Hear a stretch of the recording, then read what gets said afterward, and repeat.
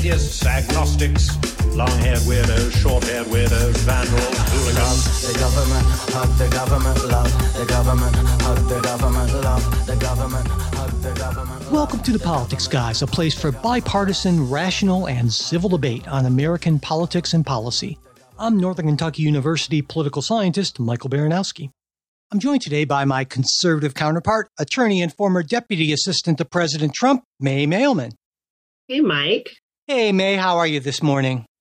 I am good. How are you? I'm doing okay. And while we're talking about our states of being, I want to let listeners know that Trey, who many of you know, has been battling Crohn's disease, had multiple surgeries over a number of years now. Just recently had his latest one, but I have heard from him that he is recovering well and the overall long-term trajectory looks positive. And so, Trey, if you're listening, and I know you are, get well soon. Hope you recover very quickly. And also, before we begin, I just want to say thank you to one of our new trial Patreon supporters. Matt, thank you very much for becoming a supporter. We really do appreciate it. And we have a lot we want to talk about today, but I thought we would start with, we're recording this on February 24th, and that is, as many listeners know, the second anniversary of Russia's invasion of Ukraine. And the day before, the Biden administration announced a new round of more than 500 sanctions, and a lot of those were already in the works, but they're also tied as well to the death of Alexei Navalny, which, if not directly caused by Russian authorities, certainly was pushed along through his treatment over the years. And also on Friday, President Biden called on House Republicans to approve that $95 billion supplemental aid package that passed the Senate, 70-29. That would include $60 billion of aid for Ukraine.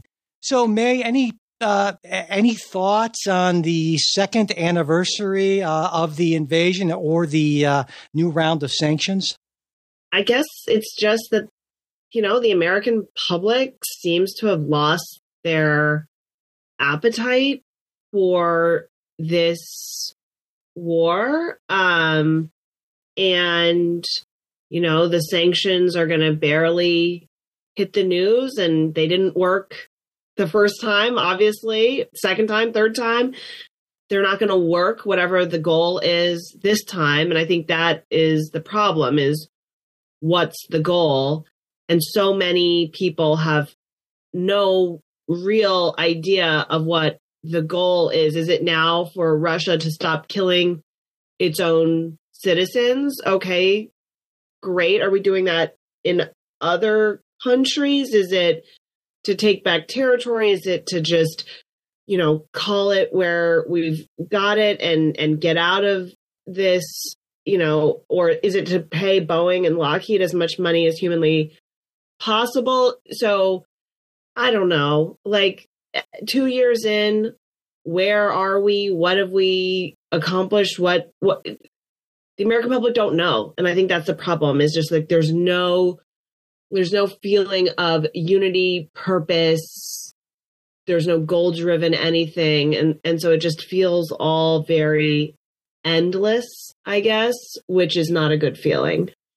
I wonder the extent to which that's an American public thing and more divided along partisan lines, because polling definitely suggests that Republicans are far more against any additional funding. In fact, there was a Wall Street Journal poll back in, I believe, December, so fairly recent, that found that did break down by partisan lines, with a slight majority of Republicans saying we're actually doing too much to help Ukraine. And there's also, I'd say, Senator Tuberville from Alabama saying, in explaining his vote against that supplemental package, saying that Ukraine can't win and that once Trump gets in, he'll basically do a deal with Putin. And I guess, do you feel like the Tuberville statement is more or less where you and a lot of Republicans are on this now? So I don't really know. I think lost is really where people are. It's not a driving issue. I haven't heard a Democrat or a Republican come up to me and say, the most pressing issue, the thing I think about when I wake up and when I go to bed is the Russia-Ukraine conflict. Like it doesn't seem to me to be the thing that angers people, that drives people, that people, that I don't know, that people care about. And so I don't, when, it's like, do you agree with Tuberville saying, this, or, this amount of money, or should we, is Nikki Haley special? I don't care. That's the problem, is no one has given me a benchmark that I can either agree or disagree with. And so if you haven't given me that thing that I can either say, yes, I agree with this end goal, or no, I don't agree. If it seems, if I don't know the point, if nobody has given me the point besides, don't you stand with democracy against bad guys? Yes, but the whole world is full of bad guys, and the whole world is full of non-democracies. So that doesn't do anything for me. So I can't even tell you whether or not I agree or disagree with various Republicans' statements or not, because nobody has defined for me what it is we're trying to accomplish. And so I cannot explain to you whether the means that people are explaining are good or bad. I have no standard to even put this conflict into some sort of framework. And if I lived in Europe, I might feel differently, with Russia being next door to me, or if there was some, clear path to me that I could see, whether that's increased cost of goods, I guess you could say, but just in general, do you like good guys? And in general, do you like bad guys? That to me isn't enough. And so I that's my problem, is just a general sense of vagary and being lost in this whole skirmish. Got it. And yes, I often call the senator from Alabama Tuberville. I don't know why. It is, of course, Tuberville. Sorry, not that he's listening, but I guess for me, it's things are much more clear. I look at millions of displaced Ukrainians. I look at hundreds of thousands dead. And to me, the goal is pretty straightforward. It's to do everything that we can within reason to assist Ukraine in eventually pushing back this Russian aggression, and also sending a signal to our allies around the world that we will stand with them, and particularly a signal to China saying that, hey, if you're eyeing Taiwan, as we know you are, listen, we're going to stick with our friends, and you should know that. But clearly, this is definitely something that differs across the partisan divide with a number of Americans. So, all right, well, why don't we move on to the domestic front? And one big story this week is that the Biden administration canceled $1.2 billion in student loan debt for around 153,000 borrowers. And this is part of the administration's larger push to cancel as much student loan debt as possible following that Supreme Court ruling in July of last year that the plan to erase over $400 billion in student debt, kind of in one fell swoop, exceeded the administration's legal authority. Now, this latest debt cancellation focuses on a particular program. Those borrowers enrolled in the SAVE income-driven repayment plan, and they've been paying their loans, at least it applies to those who've been paying back their student loans for at least a decade and originally took out $12,000 or less in loans. And for every $1,000 over that, those enrolled in the plan can have their debt canceled after an additional year of payment after that 10-year period, with everyone enrolled in the program receiving forgiveness after 20 or 25 years, depending on whether or not they have loans for graduate school.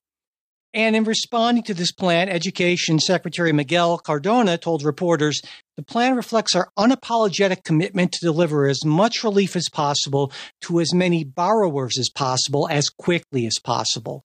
We're providing real, immediate breathing room from an unacceptable reality where student loan payments compete with basic needs. And in the coming week, the Education Department plans to contact borrowers who are not in that SAVE plan, but who can enroll in that to encourage them to enroll. Now, kind of pulling back to this point, the Biden administration has canceled around $138 billion in student loan debt for just under 4 million borrowers through, well, now several dozen specific executive actions. And that's a big chunk of change, but it represents under 8% of the estimated $1.77 trillion, that trillion with a T, in student loan debt. In fact, that's the second largest source of the U.S.'s total of $17.5 trillion in household debt. It only trails home mortgages, which are way ahead. They're $12.25 trillion. So, May, what do you think about this latest move by the Biden administration? And then we can talk more generally about canceling student loan debt. So, this is kind of the smallest of all of the things that he's done, 1.2 billion compared to his larger cancellation of $138 billion.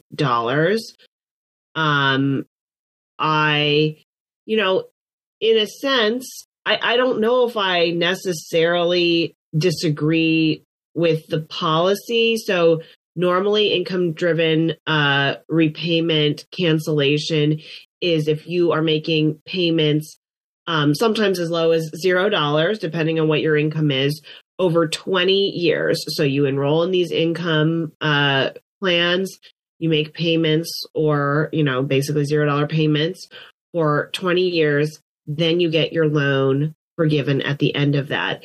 This basically changes that regulatory framework to be 10 years, at a smaller number. Question whether that regulatory change is legal or not. I haven't spent enough time.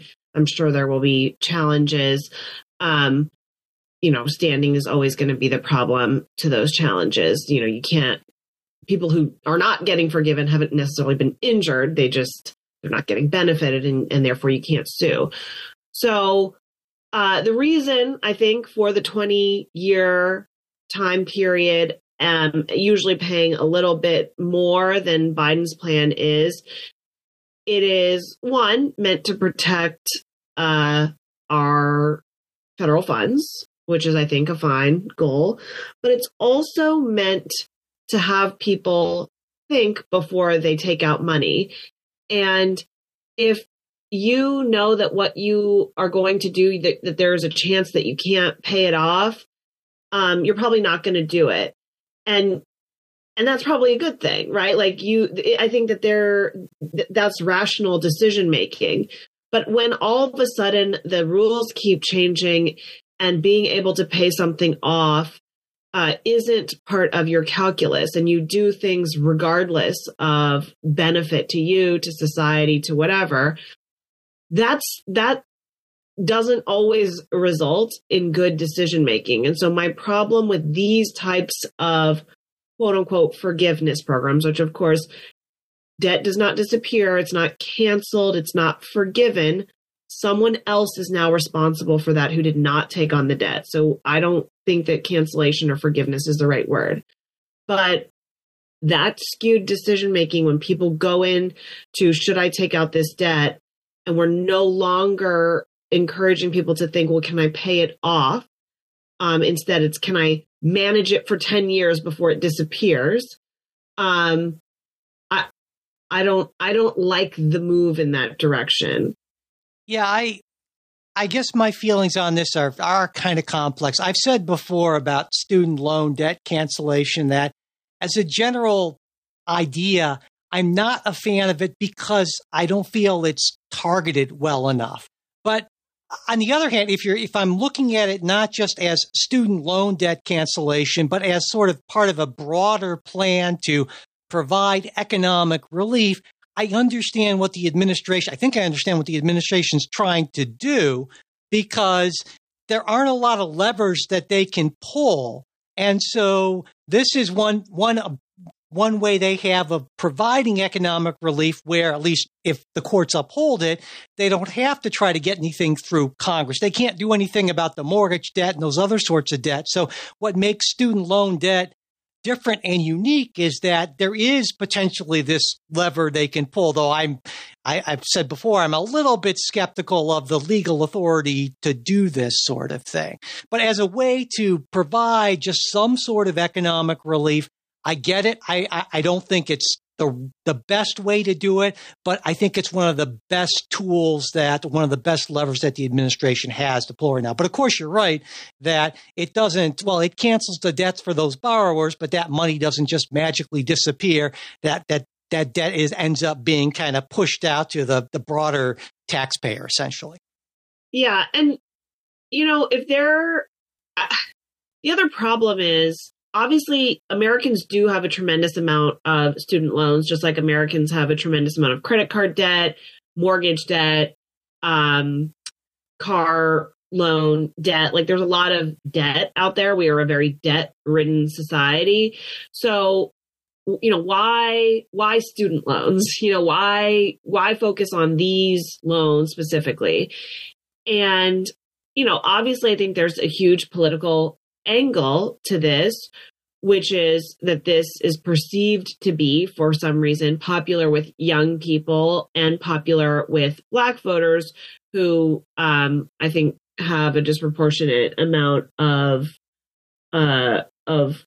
college debt. But if you look at the number of Black Americans who have bachelor's degrees, it's like 20%. So you're actually helping. And maybe those are the people who Biden assumes are going to vote, but you're helping such a small number of the population that you risk turning the 80% against you, right? So that there's the 80% who feel that this is unfair to help the 20%. And so I'm just not sure, even in a political world, whether these types of giveaways are going to ultimately be a good political strategy. And then my other concern is that the real problem is that college is unaffordable. Both my husband and I work. We plan to work all the way until our kids are college age. If they want to go to college, we want to be able to help them pay for it. And we don't it sounds impossible. Like, University of Chicago is $90,000 a year. Not that, I expect for anybody to just be given an opportunity to go to University of Chicago, but that's the real problem. And so the New York Times had this little anecdote of Biden making a campaign stop last month at a teacher who had about $125,000 in student loans who were canceled under one of Biden's programs. And he said that he was going to take that money, instead of paying it back to the federal government, and he was going to invest it for college education for his own sons. Well, that's going to pay you nothing. That doesn't get you anything. So you're not actually saving these people money if the cost of college tuition continues to spiral out of control. And I just think that issue gets worse the more debt forgiveness that there is. College becomes more expensive the more free money that there is. And that is something that harms everybody except for the extremely wealthy. Yeah, and I certainly agree with the spiraling cost of college education being a more of a fundamental problem. But of course, a big thing that's driving that at the sort of colleges that the vast majority of Americans go to college, the state schools, is that starting at the Great Recession 15 years or so ago, states just really started to slash funding for their higher education system. And that money had to come from somewhere. And so they just started to ask more and more of the students going. So I think that really, if we look to what's driving this, in a big way, what's driving this is that a bunch of states made decisions to say, you know what, we're not going to provide this, or at least to the same extent. And so figure it out on your own, students. That may be part of it. And the states have these insane surpluses right now because of American Rescue Plan Act money and the fact that they don't feel that they need to give it to their universities comes from somewhere. Why would you feel like you don't need to pay these universities? Well, maybe it's because the universities have unlimited money. Like they're not asking for it. They're not begging for it. They're not demanding it because their kids can borrow however much they want in order to make up the delta. So yeah, there's a chicken or the egg problem, I guess, where the states did cut the money, but now the universities don't seem to like, at least I'm not seeing college administrators come on TV or the radio and demand more money from their states. It doesn't seem to be an issue.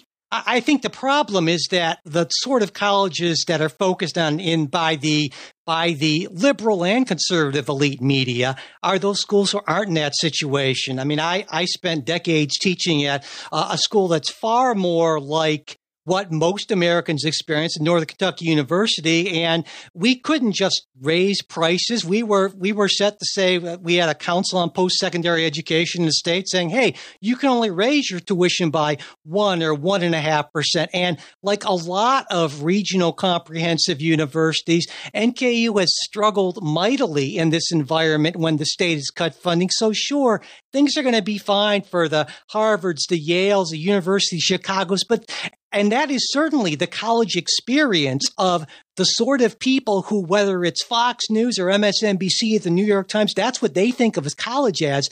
But for most Americans, that's not college at all. And that's why I think this whole conversation that we see in the media is just so incredibly twisted from the reality that real Americans face, because these folks don't understand what real college is for most actual Americans.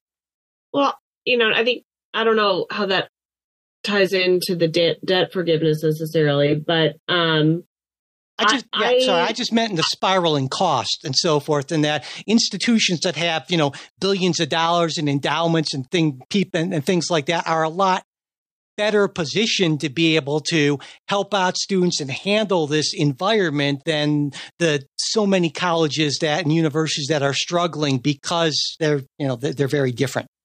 Yeah. And so, there's just so many ways to go about solving this problem that don't involve student loan forgiveness, including lowering the need to go to college, right? Like creating other pathways. But when people talk about these other pathways, they talk about it for other people's kids, right? And this is the Republican problem that I see a lot is, there should be apprenticeships. You should go to Votech. But then if you look at what those people are doing with their kids are all going to the fanciest private high schools in order to compete for the fanciest private universities. So until I think it becomes real, and this is why I like people like Peter Thiel, who I think gives $100,000 to kids who don't go to college and instead come do like an apprenticeship with him. Like these types of things that are very prestigious. That is what's going to, I think, help change this narrative of you need to go to college, where there are fancy, wealthy, high trajectory careers that have nothing to do with whether you wasted 4 years of your life and money, and not your money, but like someone else's money. Those types of programs, I think, would be helpful. But really, anything, like almost anything, is going to be better directed toward lowering or stabilizing the cost of college tuition than just, I decided randomly to give this random group of people $12,000, totally random cutoff, $1.5 billion. That does absolutely nothing for the problem. So for me, the only thing I can see there is political pandering. And I just think that that's hugely problematic. And people would have thought it was problematic if Trump did it. And Trump sort of did do it in certain ways. And it was problematic then, too. Yeah, I don't entirely disagree. In fact, I think there's a fair amount of agreement between us on the fact that this really isn't a way to address the fundamental problem. I think it's a little more helpful than you do, but I think where we do come together is that this is a huge problem. It's not being addressed in any substantive, fundamental way. We're going to keep on. It will stay a problem until we can figure out something that actually does get at the core of it, and this certainly is not that. All right, well, why don't we move on to a legal story? Well, big story in the news this week. And May, why don't you talk to us a little bit about what Alabama's Supreme Court did, and then we can get into what it all means. Yes, well, if you read the news, then you will have probably seen that somehow the Alabama Supreme Court woke up from its slumber, made IVF illegal in the state, and then went back to its life, when in reality, this is a little bit, I think, that narrative is entirely wrong. So what IVF, I'm sure everybody knows what that is, but, obviously fertilizing the egg outside of the uterus and then freezing the egg so that it can stay essentially indefinitely, but usually for about 5 years in a controlled environment. The pro-life community, I think, does have a interesting relationship with IVF. Some people are very in favor of it. They will sit there and pray with you and hope that your IVF works out. Some people are a little concerned that throwing away embryos. So at that point, the sex of the baby. This is a baby that is, it's a potential baby. Like I don't know how else to put it. It's just not inside the uterus. There's something about throwing that away that feels deeply problematic. But anyway, putting all that aside, this case is about two couples who had gone through IVF. They had their embryos, fertilized embryos, sitting, freezing in a IVF clinic. A patient somehow randomly got loose inside this clinic, went and picked up these embryos with their bare hands. It was so cold that the embryos burned the patient, and the patient threw the embryos, and the embryos, of course, did not survive. So the couples sued the clinic for wrongful death, among other things. And Alabama has a wrongful death statute that lets you recover for the wrongful death of a minor child. And it has already been established in Alabama that a minor child includes not only a viable fetus, so a baby that could live outside of the womb, but a non-viable fetus as well. So there's a case from several years back where a woman was in a car with a driver who was driving super dangerously, and the driver ended up wrecking and she lost her baby. She was able to bring a lawsuit under this wrongful death statute for her 12-week-old baby. So this is a baby that would not have survived outside the womb. So the question for the Alabama Supreme Court was, given that the law already says that non-viable fetuses are babies under Alabama statute, this has nothing to do with Roe versus Wade, nothing to do with the Dobbs. This is just how Alabama has long, understood their statute. Is there an exception that we should make for IVF embryos, given that they're not in a womb, I guess, is the reason why that would be an exception. And basically, they couldn't find an exception in the statute. And there was one good question that was posed to the IVF center, which is, well, you want us to say that it's not a baby if it's not in the womb, but we are, I would assume, a few years out, however many years out from being able to completely surrogate babies outside of the womb from conception to quote unquote birth, I guess there's not really a uterus there. Would that not be a baby just because it wasn't in a uterus? And the IVF clinic didn't really know what to say. So anyway, there's this complicated, like, how should we consider, or what about partial birth abortion, which is illegal also in many states and at the federal level, where the baby is basically birthed and then you break the head. So at that point, the baby is not in the uterus.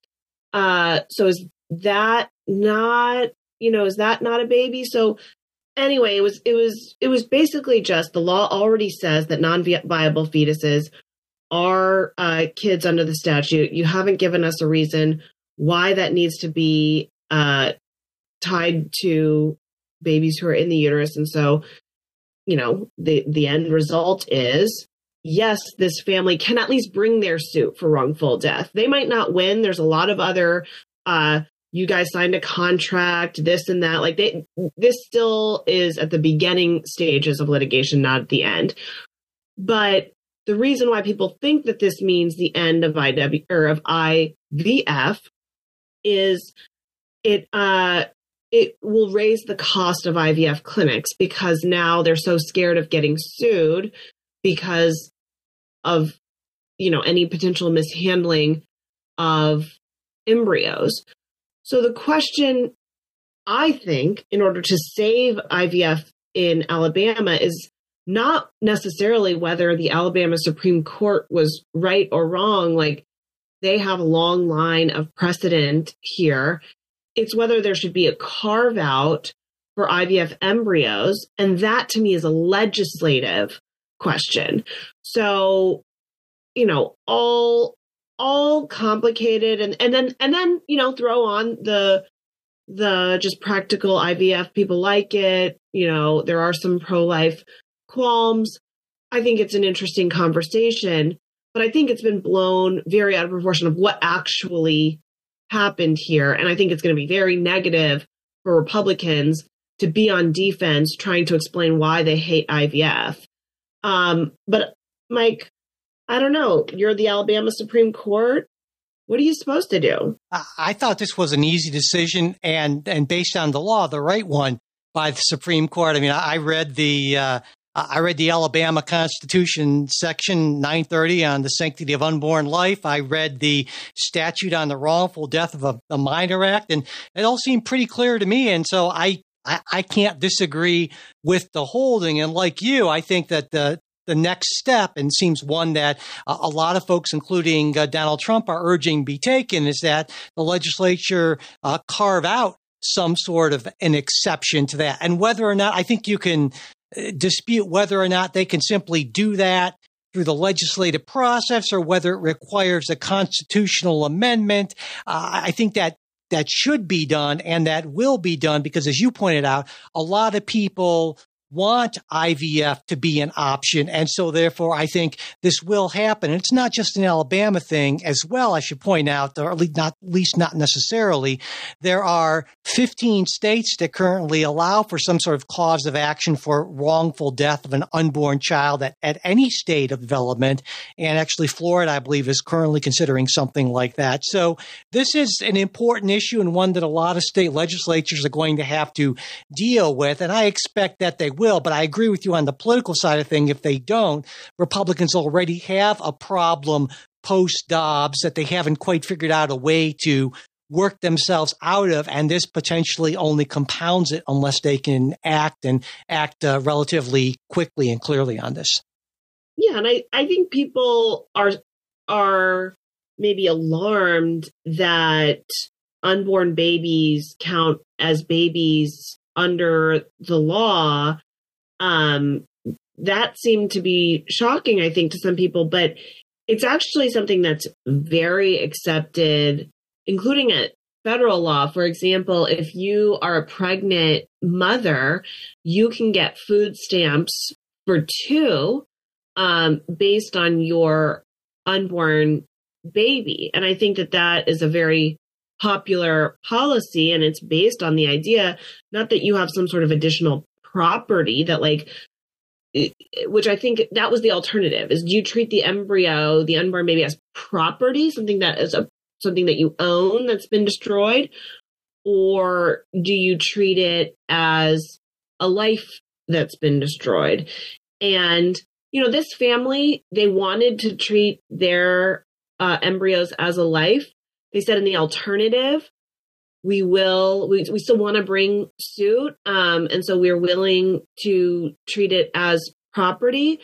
But, treating unborn babies as life is the norm, not the exception in federal law. And so, with criminal statutes, there's, obviously, like, if you're going to kill a pregnant mother, you can be charged with killing two people. So I think that should not be the shocking part. It is the norm. But I guess my other concern is the public narrative. And, I'm shouting into the wind. What can I do? And this is, Republicans' own fault for not having like clear next steps after the Dobbs ruling. But I'm looking at Abby Phillips' Twitter. She's a host on CNN, and she's a very fair person. I like Abby's reporting. But she is interviewing an Alabama couple who went through IVF, and they said, it never occurred to me that people would take the overturning of Roe versus Wade and link it to IVF. Like, well, they're not. That's not what's happening. These two things are completely separated. But here are families in Alabama who are IVF families thinking that somehow the Alabama Supreme Court saw that the U.S. Supreme Court ruled that there's no constitutional right to abortion and therefore outlawed IVF. And that is something that Republicans, I think, very unfairly are going to have to answer for. But we do need an answer. Right. To me, one problem is if people want to say that an extrauterine embryo is not property, but actually is life, right? Is an unborn baby, whatever term you want to use. Well, then how do we understand, say, contracts between a fertility clinic and a couple? Well, is it okay if you sign a contract saying, well, if we don't, use these embryos, these extra embryos, they can just be disposed of? Isn't that mass murder? I mean, that to me is a problem, I think, and a very real problem. If we're going to say that, well, these extrauterine embryos are life that is protected under the law, well, then that protection just can't be wiped away because, well, I'm okay with ending that life and no one has you see what I'm saying? I mean, isn't that a problem as well?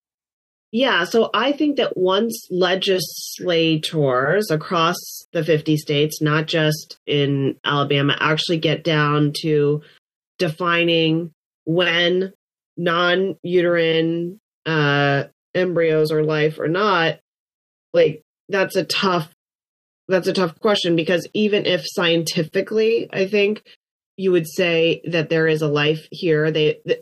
Even when they're describing the embryos, these embryos have been gestated for a few days, as in, what happened a few days ago? Oh, that's when the thing began. That's when we started counting the days.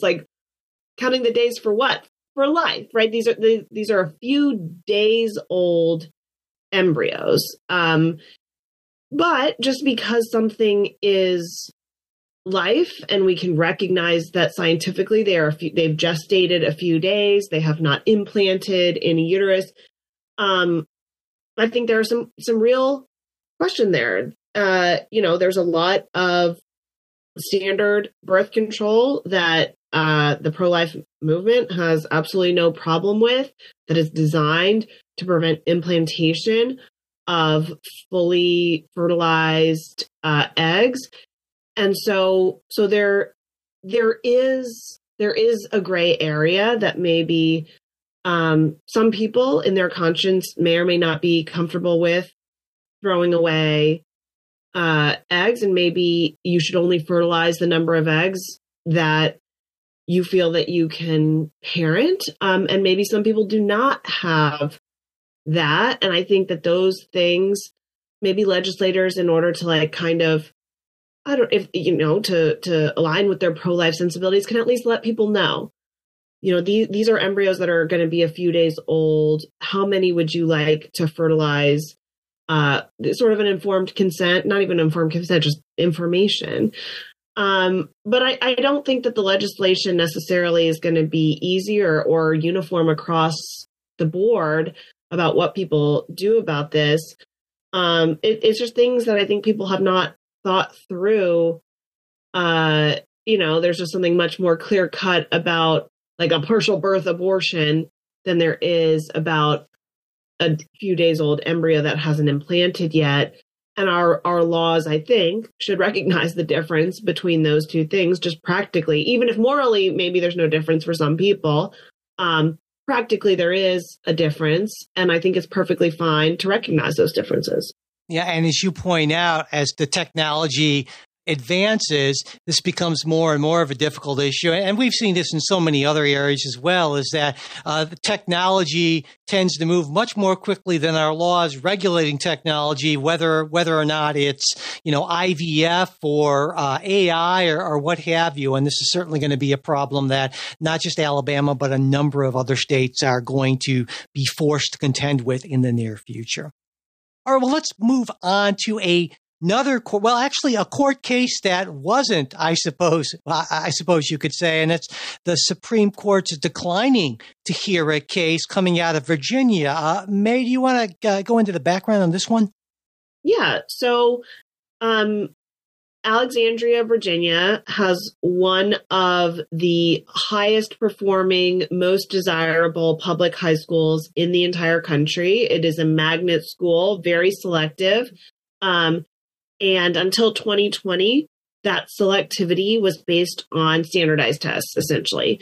And what happened after, for years because of standardized tests is that more than 70% of the student body was Asian. And if anyone's been to Alexandria, Virginia, it is not a 70% Asian community. And this really was a problem for the board. Post George Floyd, there was a lot of conversation about this not being good. And so they decided to replace it with a, point system for all sorts of things, but mostly a middle school quota system. So all of the middle schools, and this is somewhat reminiscent of the Texas Top 10% program, but the middle schools that feed into Thomas Jefferson High School, if you are within a certain percentage of the top, then you have automatic admission, and that was intended to decrease the number of Asians. And sure enough, it worked.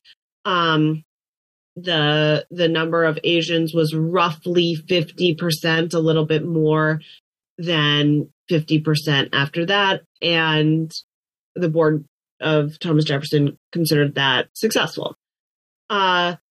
So here's the problem. Though our Constitution, which does apply to federal public schools or federally funded schools and state schools, says that you can't discriminate based on race.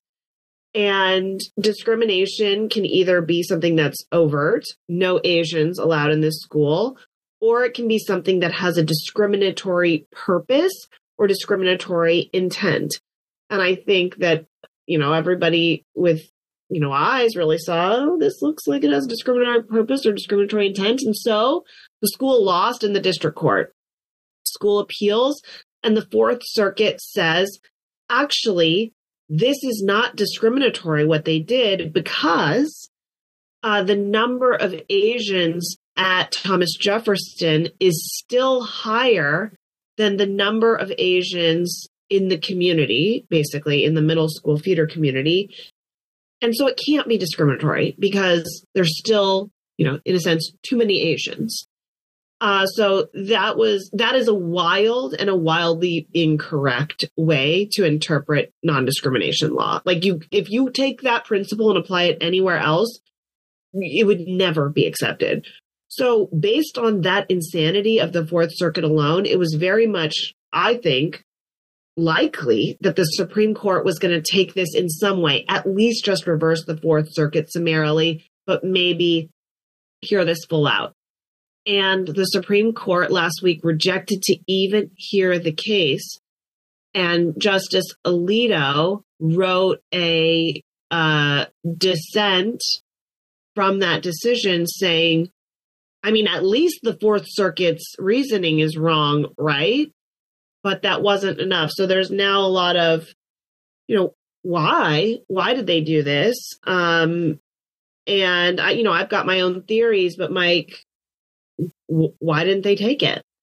Well, I think it's interesting, right? Because it seems to me that what this means, at least it's always reading the tea leaves, right? Because we only see the side of the dissenters when the court decides not to take a case. But why didn't Chief Justice Roberts or Justices Kavanaugh, Gorsuch, or Barrett, why did they not agree with the arguments of Alito and Thomas? And we can't know. And I was puzzled. So I looked at the Fourth Circuit ruling. And then I read Justice Alito's dissent, and it seems, well, I guess a little odd to me because as I read it, essentially what the Fourth Circuit is saying is that, hey, number one, there's no disparate impact on Asian American students. You've discussed that already. And also, we can find no discriminatory intent because even if there isn't disparate impact, if there's discriminatory intent, well, then strict scrutiny would apply. And what the Fourth Circuit said is neither of these things hold. And so therefore, it's just a rational basis level of analysis. And under that, what this high school did is just fine. And that at least seems open to question to me, which is why it seemed odd to me that the Fourth Circuit didn't just issue this ruling, but they also issued a summary judgment for the board because, gosh, to me, it seemed like there's at least enough in dispute in the record to suggest that this should work its way through the district court level. So I got to say, I found this to be a really puzzling decision. I don't get it as a matter of law and precedent as I understand it. And I would say you probably have a better sense of why those four other conservative justices on the court decided that that wasn't going to be something they were going to take on. So what do you think is going on here? So my sense is that in the recent Harvard and North Carolina affirmative action cases, the court said, basically reiterated that you can't discriminate on the basis of race and you can't just claim diversity and then discriminate on the basis of race, that's not going to be a sufficient strict scrutiny rationale. But then there was kind of a carve out for you can do other things, kind of, to increase your diversity. So you could have a low income program. You could have people talk about their life circumstances, but you can't do indirectly what you couldn't do directly. So you can't just use other proxies, zip codes or whatever, and discriminate on the basis of zip codes, knowing that zip codes are a proxy for race. So it's, now you've got some gray area. You can try and increase your diversity, but you cannot do indirectly what you can't do directly. So what can you do? And that's going to be a difficult question. And I think a lot of universities are going to try and do things like top 10% in Texas and here in Virginia do a more middle school, that type of thing. And so maybe what the Supreme Court wanted was a vehicle where they could affirm, where they could show someone is doing it correctly, right? So the way that this school has done their, increased diversity program is something that we like. And so in explaining something that we like, we can kind of have the model rather than just whacking all these other things because it is going to be whack-a-mole. There's going to be so many schools doing so many things that are not right that maybe the better way to address it is to take the gold standard. And so you can't be like Thomas Jefferson and say, and like have emails basically saying there's too many Asians and then changing your entire system in order to reduce Asians and then celebrating that there's less Asians. That's not good. But instead of just us as the Supreme Court, bang, bang, bang, bang, shooting down everything that isn't good, maybe a better way is to find something that is good. And so that vehicle problem is the only thing that I can think that maybe is the reason. Yeah, I guess so. But it seems if this is, obviously this is not a gold standard case, because like you said, it seems to me that in reviewing what happened, that it's exactly what that board did, is said, how can we get fewer Asians into this school? And there, I mean, that's on the record, right? In emails and texts and so forth. And so I would think if you want to send a message to school districts, whether it's high schools or colleges, across the country, saying, you can't do it this way. I think that diversity is a compelling and important thing, and I believe that there are ways to increase diversity without violating the 14th Amendment, right? But I don't know that this is a great example of that. So it's weird because I feel myself torn, because I'm absolutely for healthy diversity in educational institutions. I've seen how it can matter in so many ways over the course of, decades. But gosh, this seemed like the bad way to go about doing it.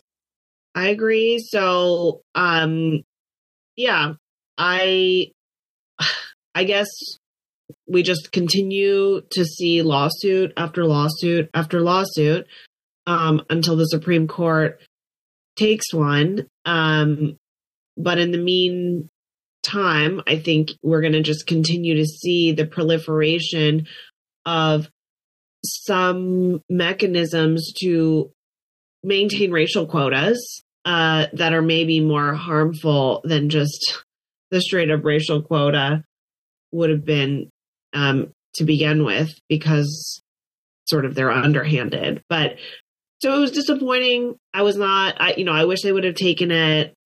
And yet I have some faith that there's a reason why. And eventually we will not have racial discrimination in our schools. But until then, we will just continue to bring the lawsuits and see what happens to them. Yeah, I disagreed with a lot in the Harvard ruling from last year. But going by that ruling, one of the things the court said was that not that racial plus factors, if you will, are always wrong, but that they are subject to that strict scrutiny level of analysis. And also, and I think this is important, that they have to be sufficiently measurable to permit judicial review. And so, in other words, you can't just say, well, diversity is a good thing, and that's what we're doing and why we're doing it.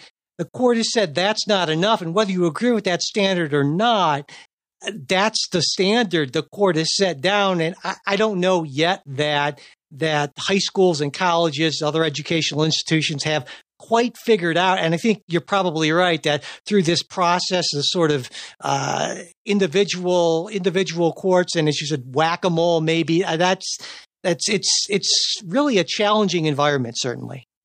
All right. Well, with that, we're at that point, and there are still a bunch of other things we wanted to get to, but we won't be able to get to them on our weekend show here. They will be part of our midweek show, and that includes, we're going to be talking about Republican presidential politics, some thoughts on the trans people, a listener question about that based on a previous episode May and I had, some things about presidential greatness and what we think our ideal presidential candidates might look like. All that's going to be on the bonus show. We hope you'll be around for that. And of course, if you're a supporter of the show, you will get the full-length bonus show midweek show, as well as ad-free versions of everything we put out there. And to check into all of that, go to politicsguys.com/support or patreon.com/politicsguys. And if you can't remember all that, God knows I couldn't, just check out the show notes. We have all of that stuff, all of our support options. And whether you're a supporter or not, It really does help us out if you subscribe and rate and review us on whatever podcast app you listen on, as well as sharing episodes on social media. And if you want to get in touch with us for any reason, you can do that through mail@politicsguys.com. There's the Discord channel for all of our Patreon supporters, as well as Facebook and X. And again, links to all of that stuff are in our show notes. And finally, as always, I want to send out a very special thanks to our fantastic executive producers. They are Bruce Johnson, Wilma Moreno, Daniel Toe, Ryan Beasley, and Don Oglesby. We'll be back with a new episode for you next week. We hope you'll join us.